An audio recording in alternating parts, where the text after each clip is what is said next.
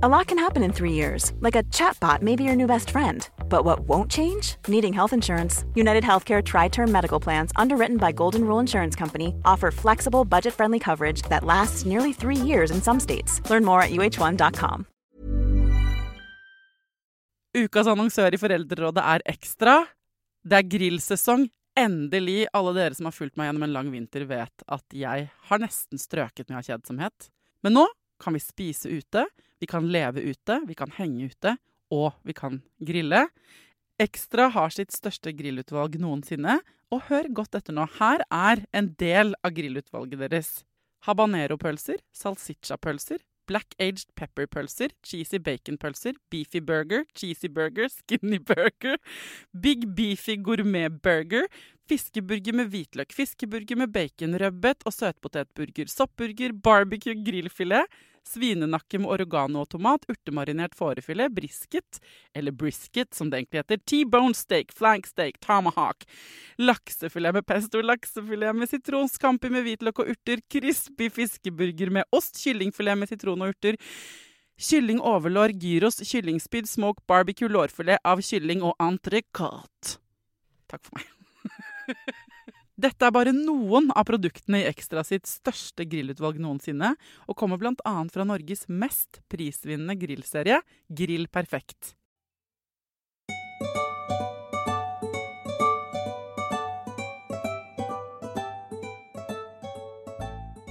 Denne podcasten skal jo være for alle oss med barn, men jeg skal ærlig innrømme at jeg i stor grad favoriserer de av oss som har små barn. Jeg har ikke laget nok episoder om ungdommer. Jeg legger meg flat. Heldigvis dere gode til å mase på meg i innboksen. For hvordan skal man kommunisere godt med barna sine når de store? Hvilke utfordringer det vanlig at ungdomsforeldre har? Hvordan motiverer man en teenager? Hva det tenåringer strever med, og hvordan det vi kan hjelpe dem? Velkommen til Foreldrerådet, folkens.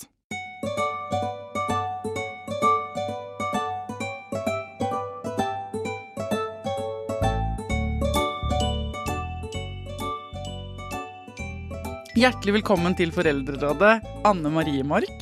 Takk. Du ungdomsmentor, men hva det? Ja, hva ungdomsmentor? Det å hjelpe ungdommer å finne ut hvor du hen, og hvordan skulle du ønske at livet ditt var. Ja. Og finne ut hvilke steg kan du ta for å komme deg fra det livet du har i dag til en hverdag du trives bedre med. Da. Det på en måte jobben min som ungdomsmentor. Men hva slags bakgrunn har du for å kunne bli det? Ja, da jeg utdannet det som i gamle dager het CanMag. Jeg har blant annet pedagogikk og kriminologi. Og så har jeg en coachutdanning i tillegg, og en del sånne programmer i livsmestring, psykisk helse for ungdommer og foreldre. Og hva slags erfaring har du fra før? Sånn, du har vært lærer? Det jeg har vært mest miljøterapeut på barnevernsinstitusjoner. Og lærer? Og lærer. Og hva det liksom du hva gjør du, altså når du sier jeg finner ut hvor ungdommen og hjelper dem å komme til et mål, det høres jo helt topp ut, men hva konkret betyr det? Ja, det betyr at jeg stiller mye spørsmål. Altså jeg jobber da med ungdommer 12-24 år, som sitter litt fast i livet, som trenger litt hjelp til å komme seg videre. Som misfornøyde? Ja, de på en måte misfornøyde med sin egen hverdag, og så vet de ikke hva de skal gjøre for å få det bedre. De strever med høyt skolefravær, med lite motivasjon, lite energi, angst, bekymringstanker, stress. Sånne klassiske temaer. Ensomhet. Og så ønsker de jo at dette skulle vært annerledes, men føler seg litt sånn stuck i livet sitt, og i en versjon av seg selv de kanskje ikke så fornøyd med. Altså det ikke bare ungdommer som har det sånn, si? Nei. Dette jo ikke bare ungdommer. Nei. Det ikke det, men så de trenger på en måte de føler at det en sånn versjon av seg selv som de ikke fornøyd med, en lat, eller tiltaksløs, eller ensom, eller ustrukturert person, og det ønsker jeg ikke å være. Jo der sånn de forklarer det. Kjenner meg igjen, ja. Og så så blir de liksom fortvilet, for de tenker, hva i alle dager skal jeg gjøre for å få det bedre? Ikke sant? Men bare for å være ryddig, hva forskjellen på en måte på en mentor eller coach og en psykolog, for eksempel? Eller terapeut av andre typer? En annen terapeut eller psykolog vil nok gå mer bakover i tid. Altså Ja. det en som har traumer eller sånn, så sier jeg da må du gå til en psykolog. Jeg jobber jo mye framover. Vi jobber med endret tankemønstre, handlingsmønstre. Det blir liksom ganske praktisk etter hvert. Ja. Så hvis du sitter og snakker med en ungdom som du tenker sånn, oi, her er det ting som typ legemat eller psykologmat, så sender du videre. Ikke henviser, for det kan jo bare fastlegen gjøre. Men ja, da er jeg tydelig på det. Det sier jeg også før når de tar kontakt. Hvis jeg tenker at her kan det kanskje være, så er jeg tydelig på det. Men hva er det ungdommene våre strever med? Jeg har jo ikke en ungdom ennå, Tidemann er 11, men jeg vil si at vi er inne i preteen-fasen, så det holder. Så jeg trenger også triks og tips. og så vil jeg tro at mange av de triksene og tipsene du etter hvert kan komme med, er liksom allmenngyldige om kommunikasjon. Men for å gi oss liksom et lite kart over det du ser i din jobb, hva er det ungdom strever med? Du var inne på noen av tingene, men... Ja, det de strever med i størst grad, tror jeg er å regulere følelsene sine og tankene sine. Det blir så stort for dem. Og det... ute av kontroll, de kjenner at jeg klarer liksom ikke å hente meg inn. Altså, de mister jo, for eksempel motivasjon da, er jo vanskelig å motivere seg når man blir veldig sånn sterke tanker, eller store tanker og følelser, og klarer på en måte ikke å håndtere det og regulere det. Det tror jeg nesten er mye av det handler om hvis vi skal oppsummere da. Ja. Sånn at man blir for sinna, liksom. At man bare fikser ikke, man må trampe ut av klasserommet, eller man smeller i døren med mamma og pappa, eller... Ja, og blir for fortvilet, blir oppgitt, blir lei seg. Det blir så ukontrollert. De har på en måte ikke lyst til at det skal bli så voldsomt. Nei. Men så blir det, og de klarer på en måte ikke å håndtere det. Og da, de føler at de ikke klarer å håndtere seg selv og sin egen hverdag, da. Og det er ikke noen god følelse. For ungdommer, de har jo kjempelyst til å klare seg selv. Stå på egne bein. Ja. De vil jo egentlig fikse livet selv. Når jeg jobber med ungdommer som har en drøm, en tanke om fremtid, det er mye lettere enn å jobbe med en ungdom som har lite fremtidsperspektiv. Ja. De er mye tyngre. Sant? Ja. Så det at mange foreldre kan henges opp i at det er helt urealistisk, kan man bli advokat og gjør jo ikke noe på skolen, og da må du skjerpe deg sånn. Det er liksom bedre å la de få lov til å ha den fremtidsdrømmen og heller gå inn i den. Ja.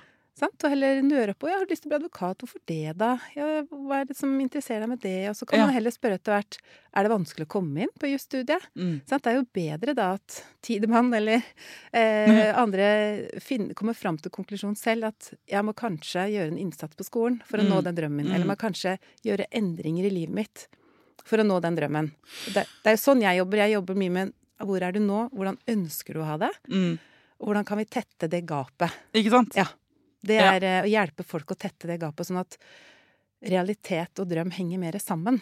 Ikke for å liksom bli sånn supermennesker, og hver dag skal være helt fantastisk, men for å trives med sin egen hverdag. Trives med seg selv og sitt eget liv. Hva er det du tenker at vi foreldre, det er sikkert mange ting, men hva er det vi foreldre trenger mest å høre, eller gjøre annerledes med våre ungdommer? For nå hadde du stemmen til en mor eller far her som bare, han gjør ikke bra på skolen, det kommer aldri til å gå. Hva er det vi trenger å lære oss, vi voksne? Være tålmodige og rause. Punktet er å tåle at barna våre ikke har det så bra. Alltid. Tåle at de er umotiverte eller strever, og ikke måtte fikse det så veldig fort. Vi må stoppe ved dette punktet allerede her, for at det høres... Hva betyr det? Ja, hva betyr det? Jeg kan si som mor selv, jeg har 3 tenåringer selv, og se at når de ikke har hatt det bra i livet sitt, hjelpes meg, det stresser meg jo mye. Jeg blir kjempebekymret, men lei meg. Jeg har så lyst til å ordne, jeg har så lyst til at de skal ha det så bra. Jeg har ikke lyst til at de skal oppleve motgang eller avvisning eller noe. Og det kjære vi har gjort så mye rart for å ordne opp da, i livene deres. Vi ringer jo foreldre, vi ringer trenere, vi ringer lærer, vi fikser opp. Sende melding, kom for sent, det blir ikke lekser sånn nå, ikke sant? Og jobbe på rundt som et så for meg sånn team på Formel 1-banen, som skifter dekk. Ja. Sånn holder vi på, ikke sant? Rundt ungene våre. Ja, det gjør vi jo, og det er ikke noe rart det, men det er ikke så lurt. Fordi at de barna våre skal jo stå på egne bein. Jeg har eldstedatteren hos meg, skal jo flytte ut, skal i militæret til høsten. Og da må jeg tenke, kan hun klare seg? Og det er ikke sånn vaskemaskin opp, og det lærer man mer sånn mentalt da. Tåle motgang, tåle at livet ikke er så ålreit alltid, tåle å bli avvist, tåle å ha en kjip sjef eller kjipe kollegaer, eller ting er vanskelig, sant?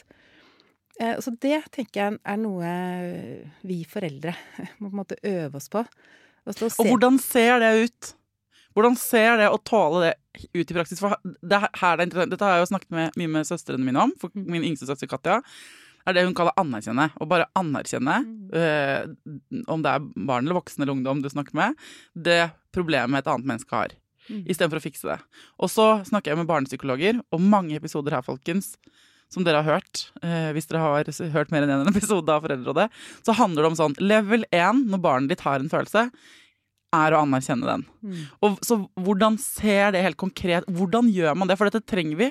Jeg trenger daglige reminders, og jeg har denne podcasten, så jeg regner med at andre også trenger det. Ja, det er jo å se at, ok, nå har han det ikke så bra. Det er noe som er kjipt der. Og tenke seg litt om. Tenke, ok, hvor fort skal jeg gå inn og agere? Må jeg det? Eller hva kan det være? Fordi jeg tenker at hvis vi er ærlige med oss selv, så skjønner vi kanskje at barna våre ikke alltid opptrer så lurt. Det kan kanskje være grunner til at de havner utenfor, i lek eller i vennskap, for eksempel.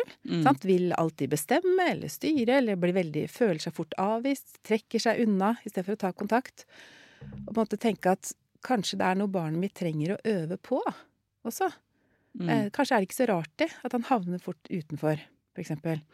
Og tenke, hvordan kan vi da trene på det, i stedet for at jeg som foreldre skal på en måte tilpasse verden rundt. Men hvis ungdommer trekker seg jo, har jeg hørt, mer unna.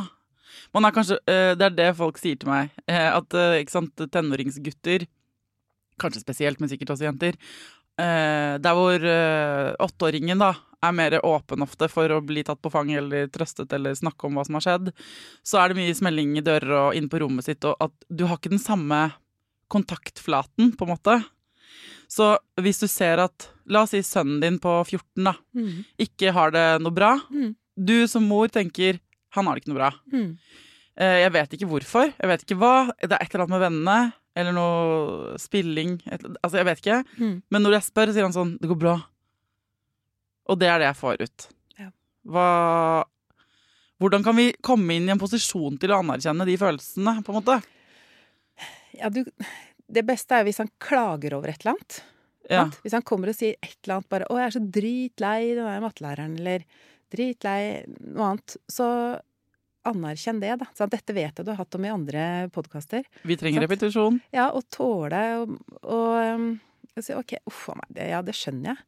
Jeg skjønner jo at den matteleksa blir kjempetung å gjøre, og det er kjipt å gjøre det nå. Det har vært lang dag på skolen og vært på trening og sånn. Forstå, gå inn og møte at det er greit at han er lei seg eller oppgitt, sur, selv om du tenker at, vet du hva, herlig, den matteleksa der, det er ikke rare greiene, det klarer du. Nei, for autopiloten din har lyst til å si, ja, men det går bra, vi gjør det nå, jeg kan sette meg ned med deg, eller ikke sant? Det er sånn her bekreftelse ser ut sånn, som det som brenner sannsynligvis mest inni deg, altså den veien du ikke intuitivt vil gå. Fordi hvis du står og har laget middag, eller dere holder på med noe, du skal kanskje kjøre en annen unge på en eller annen trening, og så kommer tenåringen inn og bare, jeg bare gidder ikke det her, eller sånn og sånn. Så hvis det er mattelæreren, kanskje litt enklere. Men ofte er det jo familien selv som får gjennomgå. Og det der å si sånn, ja, fy fader, vi er så dritt. Ikke sant? Det er ikke hensiktsmessig, men det der å klare å finne en sånn her, enig, er det sånn? Ja, det er dritt. Det å stoppe opp og bare gruffe med dem, da. Ja. Gruffe med, jeg synes det var bra uttrykk. Ja. Og bare gå liksom nesten inn i samme modus. Er det sant? Vet du hva? Ikke si så mye, egentlig. Nei. Ofte foreldre blir så veldig løsningsfokuserte. Skal fikse, men kan du ikke bare, vet du hva? Hvis du gjør noe oppgave A og B nå. Jeg kjører deg dit og sånn og sånn. Ja.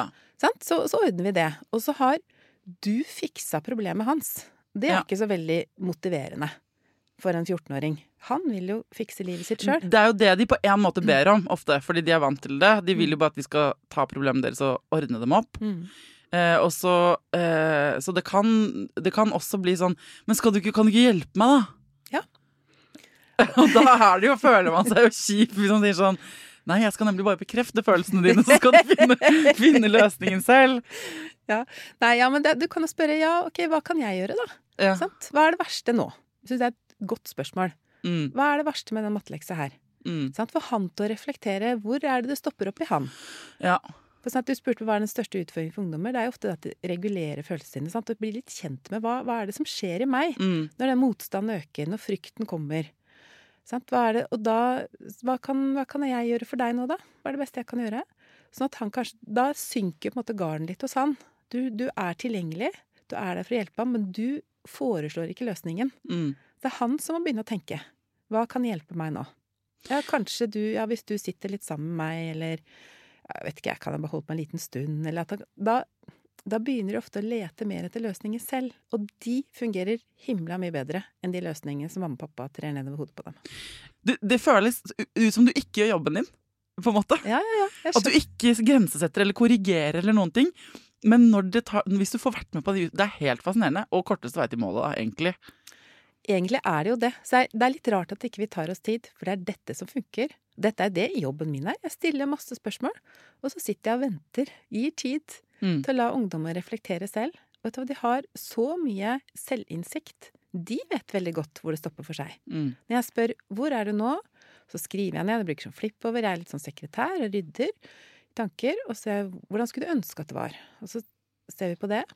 Og så kommer jeg med, så nå skal jeg stille et litt sånn kjipt spørsmål. Hvorfor er du ikke der du ønsker å være ennå? Hvor stopper det for deg? Du skulle hørt de svarene. De er så fulle av selvinnsikt. Det er sånn, ja, jeg tror jeg gir meg ganske fort når ting blir vanskelig. Eller, jeg tror jeg avviser før andre avviser meg, for å slippe å bli avvist. Jeg tror jeg har et skall rundt meg, så jeg tror ikke det er så lett for andre å ta kontakt med meg. Jeg vil gjerne ha viljen min. Sant? Dette vet de veldig godt. Når de får muligheten til å snakke om det uten å bli dømt på det. Men hva gjør du med den innsikten når de svarer det? Og kommer med sånne veldig innsiktsfulle gullkorn da, egentlig? Ja, det er veldig gullkorn, fordi enhver endring starter med en sånn selverkjennelse. Og det er den som kan komme da, når du gir tid, sånn som du sa, det eksempelet du sa med Tidemann. Når du på en måte bare sitter der og viser at jeg forstår hvordan du har det. Det er helt greit at du har det sånn. Det er greit at du er frustrert eller lei deg eller sinna. Jeg tåler det. For det er det man viser med kroppen sin når man sitter sammen med noen som har det dritt, uten å prøve å få dem til å ikke ha det dritt. For da aksepterer du at den er der. Og det gjør jeg jobben min. Jeg sitter der rolig og hører på at de forteller om ting som er vanskelig. Og jeg kan jo bli provosert. Jeg kan bli irritert og ikke hjelpes meg. Nå blir du veldig offer i ditt eget liv. Nå legger du skylda på andre, sant? Men jeg vet så innmari godt at det hjelper dem ikke hvis jeg begynner å fortelle at dette burde du gjøre noe med. Det er når de selv kommer frem til den konklusjonen. Hva hvis ungdommen ikke snur på en måte, og det blir mer en sånn lang monolog hvor man tenker sånn, du bare graver deg mer og mer ned i dritten? Nei, da prøver jeg å finne noe som den ungdommen mestrer. Altså, et eller annet. Så hva er det som gjorde at du turte å komme hit i dag, for eksempel, sier jeg da. Det er jo imponerende å komme og snakke med en ungdomsmentor, sant? Og da finne noe som du mestrer, for det er mye lettere å snakke om, mer positivt å snakke om. Og så sier jeg, wow, det er jo imponerende at du turte det, hvordan fikk du til det? Og så sier jeg, den strategien her er jo fantastisk for deg. Tenk at du tør å gjøre ting som er vanskelig og skummelt og krevende. Hvordan kan vi overføre det til foreldrerollen da? Ja, å forsterke det. Vi blir fort sånn pirkete og kommentere alt ikke de får til. Ja. Sant? Og i stedet heller på en måte si, og selv om ikke de gjør så stor innsats som vi skulle ønske at de gjorde, på faglig for eksempel, på skole eller med venner, eller sånn. Mange nå har jo ungdommer som strever med å være sosiale, for eksempel. Og så vil man jo at de skal gå ut hvis de blir invitert på en fest eller en bursdag, bare, ja, kom igjen, sant, dra.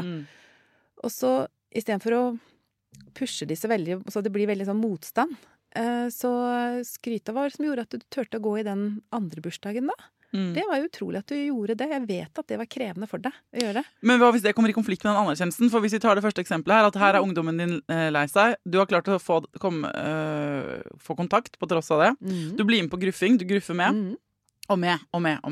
Og dere bare, det slutt. Altså på et eller annet tidspunkt tenker du sånn, nå kjenner jeg meg selv at nå fikser jeg ikke å stå. Det kommer ikke noe utsving her. Ikke sant? Så er det der, men tenk, så kan du for eksempel si kanskje, men tenk at du snakker med meg om dette her. Jeg ser at du ikke har det noe bra i det hele tatt. Men det at du setter ord på det med meg, det er veldig bra da. Det er en positiv ting du kan si. Det pleier å gi seg da, hvis man tåler, hvis man sitter i det. Så pleier det å roe seg. Må rydde kalenderen da, noen ganger. Ja, det gjør det. Men så er det så også noe å akseptere at vi kommer ikke alltid i mål her og nå. Sant? Foreldre har så dårlig tid at vi skal løse dette nå. Nå må jeg fikse det. Han det kjipt. Det ser ut som han kjipt. Nå må jeg finne ut av hva det Og så kan man heller si, går det greit? Altså spørre litt og si, vet du hva, kan du ikke tenke litt på det? Vi kan snakke om igjen til helga. Sant? Hvordan kan vi løse dette på en annen måte? Vekke situasjonen, for eksempel. Foreldre blir dritlei av å vekke ungdommene sine. Og så blir det masse konflikter allerede om morgenen av. Og så sier jeg, kan du ikke snakke litt med han da? Høre om han har noe innspill til hvordan dere kan løse dette her? Ja, men da svarer han bare, jeg vet ikke. Så sier jeg, men jeg kan du ikke si heller, vet du hva, kan du ikke tenke litt på det? Jeg blir så lei, jeg blir så masemamma på morgenen. Jeg liker ikke meg selv når jeg må mase så veldig, og du liker jo ikke det du heller. Har du noen tanke om hvordan vi kan gjøre dette annerledes? Tenk litt på det, så kan vi snakke om det til helga. Gi det litt tid, for at det jobber videre i underbevisstheten. Hey, it's Danny Pellegrino from Everything Iconic. Ready to upgrade your style game without blowing your budget? Check out Quince. They've got all the good stuff, shirts and polos, activewear, and fine leather goods, all at 50 to 80% less than other high-end brands. And the best part? They're all about safe, ethical, and responsible manufacturing. Get that luxury vibe without the luxury price tag. Hit up quince.com/upgrade for free shipping and 365-day returns on your next order. That's quince.com/upgrade. There's never been a faster or easier way to start your weight loss journey than with PlushCare.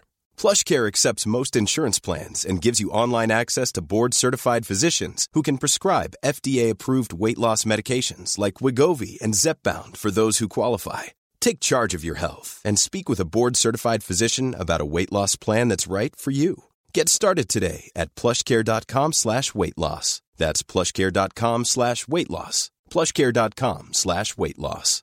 One size fits all seemed like a good idea for clothes. Nice dress. It's a t-shirt. Until you tried it on. Same goes for your healthcare. That's why United Healthcare offers a variety of flexible, budget-friendly coverage for medical, vision, dental, and more. So whether you're between jobs, coming off a parent's plan, or even missed open enrollment, you can find the plan that fits you best. Find out more about United Healthcare coverage at uh1.com. That's uh1.com. Ikke vær så dårlig tid. Herregud, jeg blir irritert i forkant. Dette her kommer ikke i dette. Når du sa i stad, det viktigste vi kan være er tålmodig og rause. Raus er jeg. Tålmodig er jeg ikke. Nei. Jeg har den korteste lunta av alle foreldre jeg kjenner, i hvert fall nå for tida. Altså, jeg vet ikke hvordan det der som sagt, du kommer til å måtte komme tilbake veldig mange ganger. Men hva med de ungdommene? Ja. Altså, jeg jo er en veldig sånn utålmodig person. Jeg har temperament, jeg er utålmodig, og jeg vil jo egentlig at de ungdommene jeg snakker med skal få endring her og nå, med en gang, sant? Men jeg vet det, og det tenker jeg som mamma, og jeg ser det gang etter gang. Når jeg blir for hard på gassen, jeg blir for utålmodig, så funker det ikke. Nei. Det er liksom å minne seg selv. Det må jeg når jeg sitter der på kontoret mitt, som jeg minner meg selv at hold igjen, Anne Marie. Og det må jeg som mamma også. Jeg må se at ok, så fikk jeg ikke prate om det i dag. Så kommer vi ikke til noen løsning på det i dag. Målet med oppdragelsen er at barna mine skal kunne flytte hjemmefra en dag, og tenke at jeg kan mestre livet. Ja. Og ha tørre å flytte hjemmefra. Og at jeg kan sende de av gårde med litt sånn trygghet på at dette tror jeg kommer til å gå ganske bra. Og jeg er her som en backup hvis det skulle skjære seg. Ja. Det er målet ikke. For vi blir jo veldig sånn her og nå, vi også. Akkurat som vi beskylder ungdommene for. Ja, de tenker bare akkurat her og nå, ser ikke konsekvenser. Som foreldre så blir vi fort litt sånn stresset og her og nå fokuserte vi også. I stedet for å ha litt mer sånn langsiktig perspektiv. Vi skal oppdra de over 20 år. Men man må jo, oppi her så kommer jo det der, du må være tro mot deg selv også, som menneske, ikke sant? Ja. For at den balansen mellom når man skal leve sammen med da snart voksne mennesker eller store barn, ikke sant? Så er det jo tydeligere når barna er mindre at vi må bare svelge unna litt egne behov og bli sittende og være en slags coach, ikke sant? Og tåle, og det er lettere å trøste og sånn. Men det er jo også ganske viktig, sier eksperter til meg i denne podcasten, at vi ikke skal liksom gå helt på kompromiss med egne følelser. Ja da. Tenåringsforeldre trenger jo å stelle godt med seg selv. For man trenger jo mye raushet og overskudd. Og man trenger å trekke seg litt unna også når følelsene våre blir for sterke. Men selvfølgelig, vi skal også si fra. Jeg tenker de må tåle at, vet du hva? Sånn må jeg si fra noen ganger. Vi bor her alle sammen. Dette er hjemmet vårt, det hele gjengen her. Du kan ikke ta ut alt hjemme. Jeg skjønner at du skal på en måte få lov til at dette skal være en fristed. Men du må også ta deg sammen. For det prøver vi andre å gjøre. Sant? Ja, for jeg har laget episode om ungdommer før med en ekspert som sa sånn, dere må tørre å sette grenser. Og at det på en måte en farlig tendens da, nå, hvor vi så gode venner med barna våre, at de blir ikke vant til, eller får ikke trening i å rette sinne ut, fordi du alltid bare alliert med dem mot verden, på en måte. Og at det kan bli noen sånn langtidsproblematikk med det. Ja da, det kan det. Men samtidig så det hvis de for på med mye sånn ytre kontroll og grenser, som jeg tror det er ganske mange som havner i den fella nå, så glemmer vi at de må på en måte kunne kontrollere seg selv. De skal ikke ringe hjem når de flytter hjemmefra og på en måte spørre hvordan de skal løse hver situasjon. Det ikke noe godt. De skal på en måte kjenne at jeg kan finne løsninger selv, og de kan jeg stole på. Fordi jeg jobber også med en del ungdom som ikke kommer til å flytte hjemmefra på lenge, og foreldrene egentlig ganske lei av å ha det hjemme. Og det ikke noe, men de har liten tro på at de kan mestre livet på egen hånd, sant? Både mentalt og praktisk, økonomisk, alt. Der har kanskje mamma og pappa vært litt for mye på. Ja. Og styrt og stelt og fiksa for mye, men også sånn ytre styring. Jeg tenker sånn med jeg har tenåringer, de mer ute med venner. Jeg har ikke noe kontroll. Jeg kan ikke drive og ringe til nettverk hele tiden og passe på. De må kunne ta gode valg for seg selv. Så den derre, ja, vi skal kunne sette grenser, men det aller viktigste tenker jeg også at de setter grenser for seg selv. Ja, men det jo denne på den ene siden har du grøften at du for autoritær, for ytrestyrt, for streng, setter for harde grenser for barnet ditt, sånn at du påfører det skam, og ikke sant? At de ikke tør å prøve, for de redd for å feile. Og så har den andre siden, den andre erfargruven, jeg vet ikke, heter grube eller gruve egentlig? Fallgruve. Det at du for ettergivende og legger for til rette, og for sånn helikopterforelder som aldri lar barnet ditt finne ut av noe på egen hånd, fordi du bare der for å ringe lærer og alt sånt, som vi snakket om i sted. Så midt mellom der, det en ganske vanskelig balanse å finne, da. Ja. Og man må måtte kjenne etter selv, da, som du sa litt, at hva kan jeg akseptere, hva kan jeg leve med?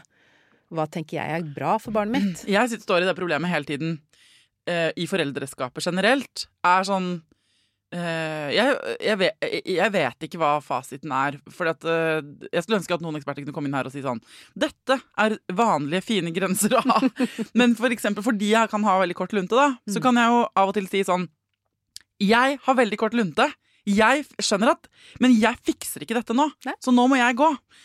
Men mamma, du må jo, nei, det må jeg ikke, nå må jeg ha space. Og så kan kjæresten min tenke sånn, oi, hun må ha space, og jeg kjenner det blikket. Sånn.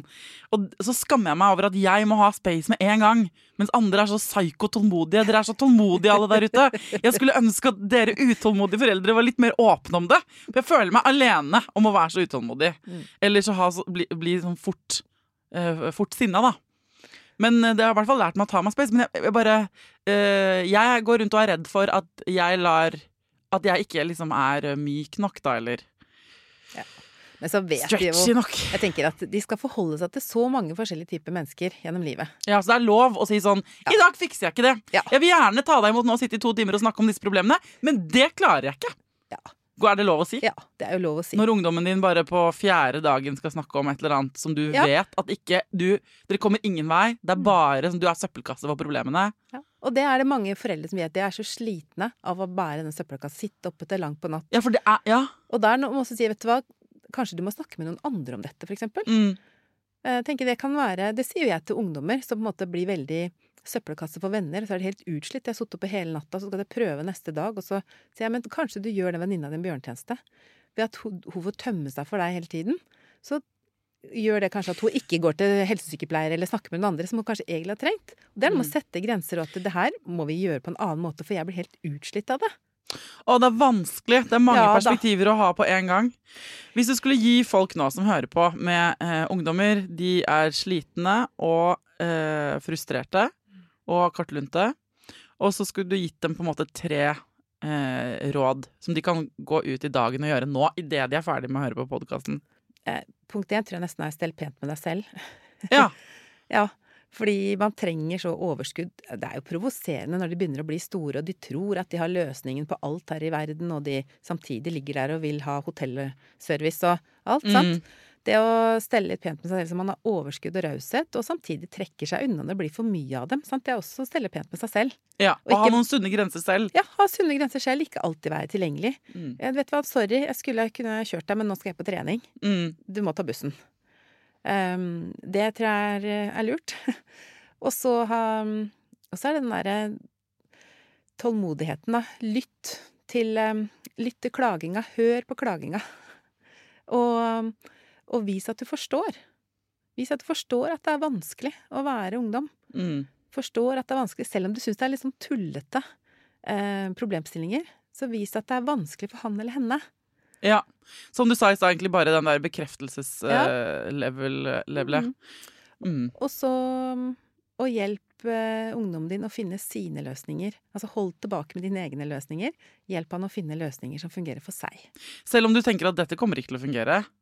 Du hører ungdommen din komme med et forslag, og så tenker du sånn, det det dårligste forslaget jeg har hørt. Men så skal man bare la dem finne ut av ting.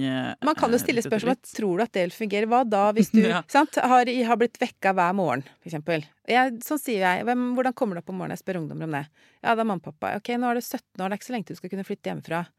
Du ønsker jo frihet, og du ønsker penger, og det noe med frihet og ansvar henger sammen. Så kanskje kunne vært på tide å begynne å øve seg på å komme seg opp selv om morgenen.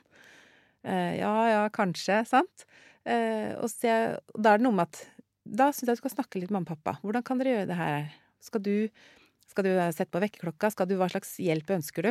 Hvis det liksom helt urealistisk, gå fra 0 til 100 liksom, det ordner jeg det selv. Jeg tenker jo at det kommer til å gå. Hva hvis klokka 10:08 og bussen går om 5 minutter?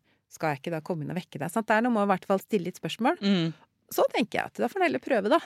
Og tåle å se på at ikke det går så bra. Og si, ok, hva kan vi gjøre annerledes? Ja. Hvis det fordi i det du på en måte overstyrer så veldig, og bestemmer, tenker at jeg vet best hva som bra for deg, ungdommen min, så mister du på en måte den kontakten. Da når du ikke inn allikevel, som regel. Nei. Også et råd til de som ikke helt får kontakt. Altså hvor barna rett og slett ikke vil snakke med dem. For det må være veldig tøft for de foreldrene som... Ja, jeg har 3 tenåringer hjemme selv. Det veldig ulikt hvor åpne de Sant? Jeg kan jo ikke tvinge dem til å prate med meg. Jeg kan ikke det. Jeg må på en måte vise at jeg her. Jeg liker det. Jeg hjemme, jeg tilgjengelig. Og jeg møter dem hvis jeg ser at noe kjipt, eller nå det et eller annet, så jeg liksom rundt. Ja, for hvor pågående skal man være der? Ja. Hvor snikete, tenker jeg egentlig, fordi at her fy faen, jeg håper ikke dette her skjer med meg, ass. For å liksom bli utestengt fra, altså, det jo helt forferdelig. Det ville vært helt forferdelig for meg. At du blir utestengt fra livet? Og det må du forberede deg på når han blir eldre. Jeg orker ikke å forberede meg på det engang. Og det tror jeg det som vanskelig. Mange sier den overgangen. Du sitter jo midt i det nå, han 11 år. At nå blir det mer og mer mot venner. Og mindre orientert mot familie. Og så når jeg sier sånn, hvem har du sagt teksten med? Ingen. Nei. Og det der en sorg for veldig mange foreldre. Ja. At nå det ikke jeg som den viktige lenger. Jeg får vite mye mindre. Og det var en mamma som sa, vet du hva, jeg tror jeg bruker den masinga som en måte å få kontakt på. Ja. Jeg går inn og maser om oppvask, og jeg maser om at det må stå opp, eller maser om rydding og sånn. Og så sa han, jeg tenker meg om, jeg tror egentlig en måte, jeg vil så gjerne ha kontakt. Sånn... Min plan da, jeg vet ikke om dette en god plan altså. Men det å på en måte det jo fordi mamma gjorde det med oss da. Men å finne arenaer hvor det hyggelig fra før. Hvis man, så kanskje akkurat når det et problem, eller når de sitter i et eller annet, da kan du ikke gå inn på rommet, eller sånn, da blir du avvist. Men å finne sånn, la oss si man har det hyggelig i bilen da, på vei til et sted, eller man har det alltid hyggelig når man gjør, og bare gjøre mer av det, og bruke det som en snikete vei inn, til å liksom nøste litt og få sånn der, og manipulere seg inn i kontakt. Altså bilterapi jo et velkjent fenomen vi bruker på barnevernsinstitusjon for eksempel. Det? Får man ikke hull på, så nå tar vi en kjøretur. Sitter man og ser fremover, begge to, kan høre på musikk, man kan på en måte... Snakke om det som man kjører forbi. Ja, så det vel, og jeg bruker det selv som tenåringsmamma. Jeg kjører og henter ganske mye. Og det jo ikke fordi at jeg jo opptatt av at jeg ikke skal sy puter i armene på barna mine, men jeg bruker det som en måte for å holde kontakt på. Ja. Da kan jeg hente på natta, ha med venninner, vet hva som har skjedd, få litt innblikk i hva som har skjedd. Kjører til kamp. Og har du med venner da, det jo helt nydelig, for da jo prat mye løsere. Da kan du fort få vite mye mer, sant? Ja. Så det en fin måte å få litt sånn innsikt i livet på da. Og en mulighet til å prate. Og samtidig må man kanskje akseptere at det ble kanskje ikke en stor prat en dag. Men skal vi kjøre en tur på Mackeren og kjøpe en milkshake, eller sant? Man kan jo legge opp det litt sånn hvis man ser at nå det ikke så hyggelig. Vil du være med på en liten kjøretur? Eller prøve som du sa, lete etter ting hvor ungdommen har lyst til. Altså det noe med at ikke foreslå golf fordi du selv liker golf. Hvis han ikke liker golf. For meg, men ja, jeg skjønner. Sant, at man kanskje må tenke, hva kan han synes å være ålreit? Hva kan jeg liksom lokke han med? Og ikke så lange tidsperspektiver. Hvis du skal liksom lokke ungdom til å bli med på noe, så si, vet du hva, kan du ikke bli med å spille 1 runde kort da? Ja. Eller på hytta. Bli med på, nå tar vi 1 båttur, eller sånn. Og så lover jeg, skal ikke mase mer, da skal du få fri fra meg resten av dagen. Og så holde det, sant? At du vet at det liksom begrenset periode vi skal være sammen nå, eller gjøre noe sammen. Og så logge inn bare. Ja, så har vi gjort det, og så lar dem være i fred. Ja. Og da må man gjøre det også. Ikke liksom, skal du ikke bli med på... Ja, du må ikke få lillefingeren til å ta hele hånda, liksom. Nei, med 1 runde til, sant? Bare si at fint. Ja. Ok, så for å på en måte oppsummere denne ungdomsepisoden da, så det sånn, det jeg må forberede meg på, at det blir mer av det jeg allerede synes vanskelig når mitt barn blir ungdom. Men at det fortsatt det viktigste vi kan gjøre, på en måte, det jeg tar med meg fra deg nå, det at det viktigste vi kan gjøre for barna våre til enhver tid, å huske på, som voksne mennesker, at jobben vår ikke å løse alt hele tiden, men å stå godt og trygt i det livet måtte bringe av dritt sammen med dem, og bekrefte, forstå, ikke sant? Til innenfor rimelighetens grenser. Ja. Men for å huske på det der at målet vårt ikke akkurat her og nå i dag eller denne uka, det på sikt å lage små, voksne borgere som skal kunne fungere ute i livet sitt. Ja, veldig viktig perspektiv. Litt sånn mer langtidsperspektiv. Ja. Og så det å puste med magen og ta seg space og gjøre egentlig alle de tingene man lærte på en måte da man hadde spedbarn. Ja. Ikke sant, the hard way, men det jo mange år siden når man har fått ungdom. Men den der, jeg må hvile, kanskje ikke sove når barnet sover, men typ liksom hente seg inn og finne arenaer hvis det krevende perioder da. Ja. Men hvis man står i det nå og bare kjenner at, men dette her har jeg prøvd, jeg får det ikke til, det allerede liksom kode rød for vår familie. Jeg ser at ungen min sliter, jeg får ikke posisjon, jeg helt på felgen. Hvor det man kan få hjelp? Man kan gå til fastlegen. Ja. Altså ungdommen kan jo oppsøke helsesykepleier på skolen sin, skolepsykolog. Det finnes familieterapi sentre. Det oppsøk hjelp, anbefaler jeg veldig. Ja, for å få kanskje spesielt når barnet stort, da, ikke sant? At det ikke mamma eller pappa som hører på, men å få liksom ørene til et annet voksent menneske. Jeg husker at mine foreldre var sånne foreldre for mine venner mye, ikke sant? Det var mye unge hjemme hos oss alltid. Og flere av mine venner i dag har jo et sånn ordentlig sånn sterkt forhold til både mamma og pappa da, selv om han ikke lever mer. Og det husker jeg også at andre menneskers foreldre av og til kunne være de, ikke sant, ufaglærte helt da, men for man har jo veldig behov for voksenkontakt når man ungdom. Selv om det ikke ser sånn ut. Det ser ikke sånn ut, men den riktige voksne, liksom, den kule voksne som forstår deg, for følelsen av at ingen forstår meg, så sterk. Den så sterk, og den beste veien inn til ungdom jo å forstå.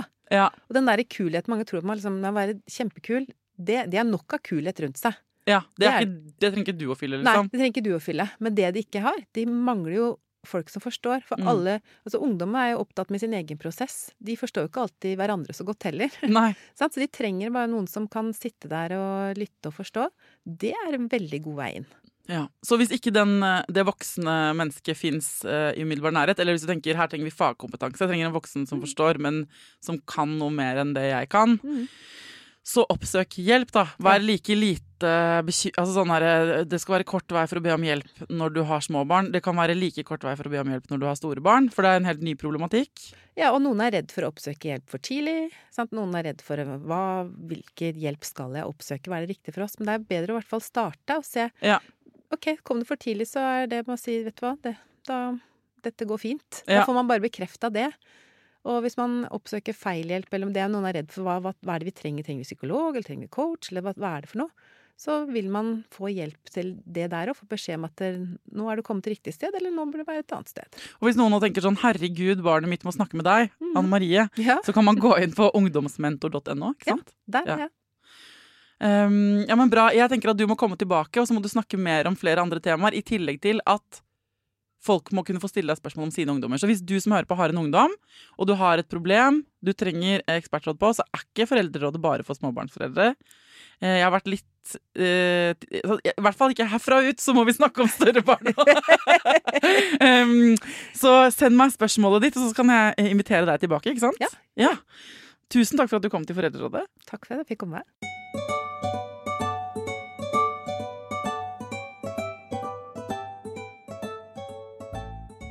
Hvis du googler Foreldrerådet og tenåringer, altså gå på Google, ikke i podcast-appen din, men googler Foreldrerådet tenåringer, så får du også en episode opp, i hvert fall en, med Peder Kjøs, som handler om akkurat hvordan man kommer seg inn under huden, eller inn på rommet, eller inn i sfæren der hvor tenåringen er.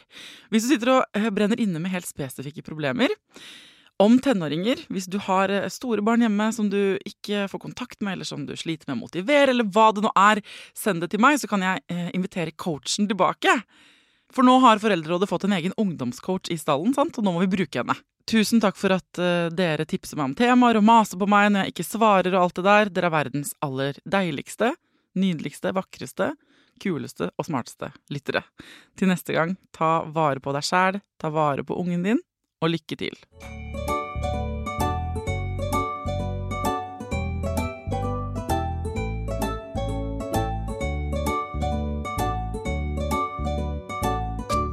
Produsert av Klinge.